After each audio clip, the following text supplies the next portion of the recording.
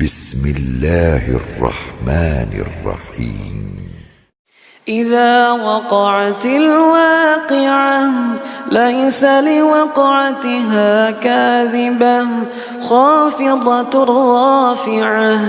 إذا رجت الأرض رجا وبست الجبال بسا فكانت هباء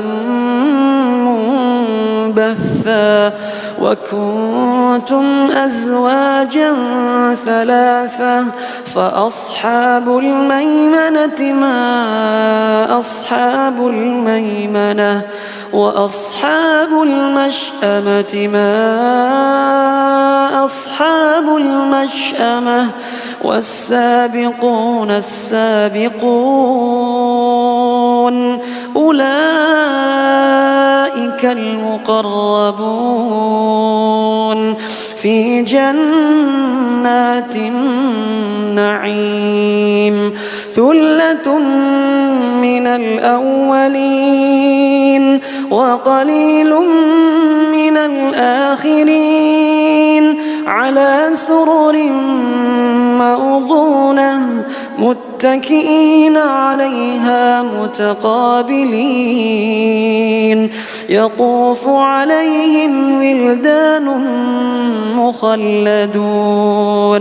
بأكواب وأباريق وكأس من معين لا يصدعون عنها ولا ينزفون وفاكهة مما يتخيرون ولحم طير مما يشتهون وحور عين كأمثال اللؤلؤ المكنون جزاء بما كانوا يعملون لا يسمعون فيها لغوا ولا تأثيما إلا قيلا سلاما سلاما وأصحاب اليمين ما أصحاب اليمين في سدر مخضود وطلح منضود وظل ممدود وماء مسكوب وفاكهة كثيرة لا مقطوعة ولا ممنوعة وفرش مرفوعة إنا أنشأناهن إنشاء فجعلناهن أبكارا عربا أترابا لأصحاب اليمين ثلة من الأولين وثلة من الآخرين وأصحاب الشمال ما أصحاب الشمال في سموم وحميم وظل من يحموم لا بارد ولا كريم إنهم كانوا قبل ذلك مترفين وكانوا يصرون على الحنث العظيم وكانوا يقولون أئذا متنا وكنا ترابا وعظاما أئنا لمبعوثون أو آباؤنا الأولون قل إن الأولين والآخرين لمجموعون إلى ميقات يوم معلوم ثم إنكم أيها الضالون المكذبون لآكلون من شجر من زقوم لآكلون من شجر من زقوم فمالئون منها البطون فشاربون عليه من الحميم فشاربون شرب الهيم هذا نزلهم يوم الدين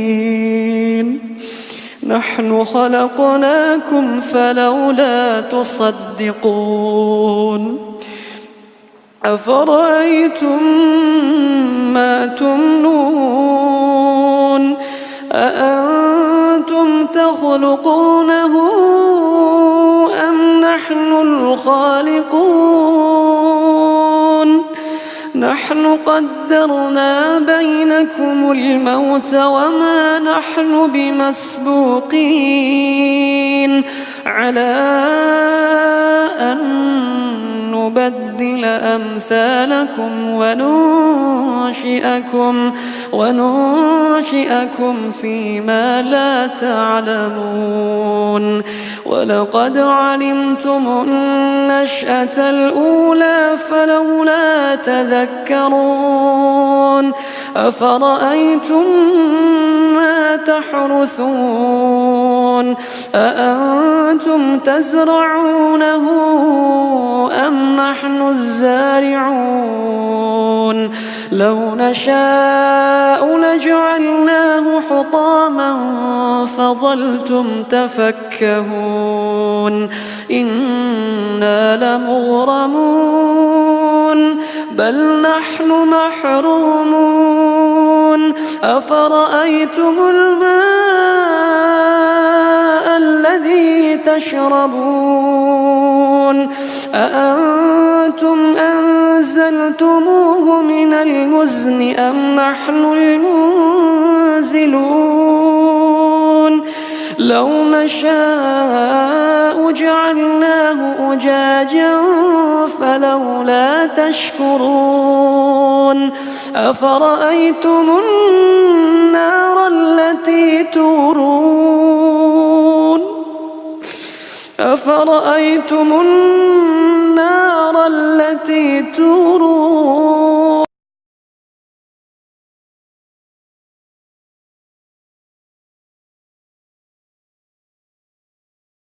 نحن المنشئون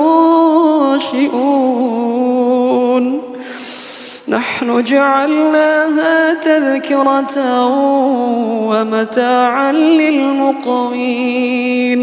فسبح باسم ربك العظيم فلا أقسم بمواقع النجوم وإنه لقسم لو تعلمون عظيم إنه لقرآن كريم في كتاب مكنون لا يمسه إلا المطهرون تنزيل من رب العالمين أفبهذا الحديث أنتم مدهنون وتجعلون رزقكم أنكم تكذبون فلولا إذا بلغت الحلقوم وأنتم حينئذ تنظرون ونحن أقرب إليه منكم ولكن لا تبصرون فلولا إن كنتم غير مدينين ترجعونها إن كنتم صادقين فأما إن كان من المقربين فروح وريحان وجنة نعيم فروح وريحان وجنة نعيم وأما إن كان من أصحاب اليمين فسلام لك من أصحاب اليمين فسلام لك من أصحاب اليمين وأما إن كان من المكذبين الضالين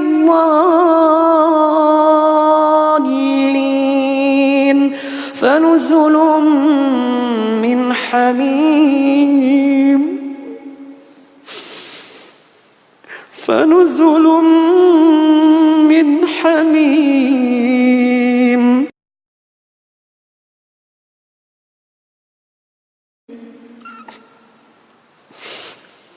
وتصلية جحيم إن هذا لهو حق اليقين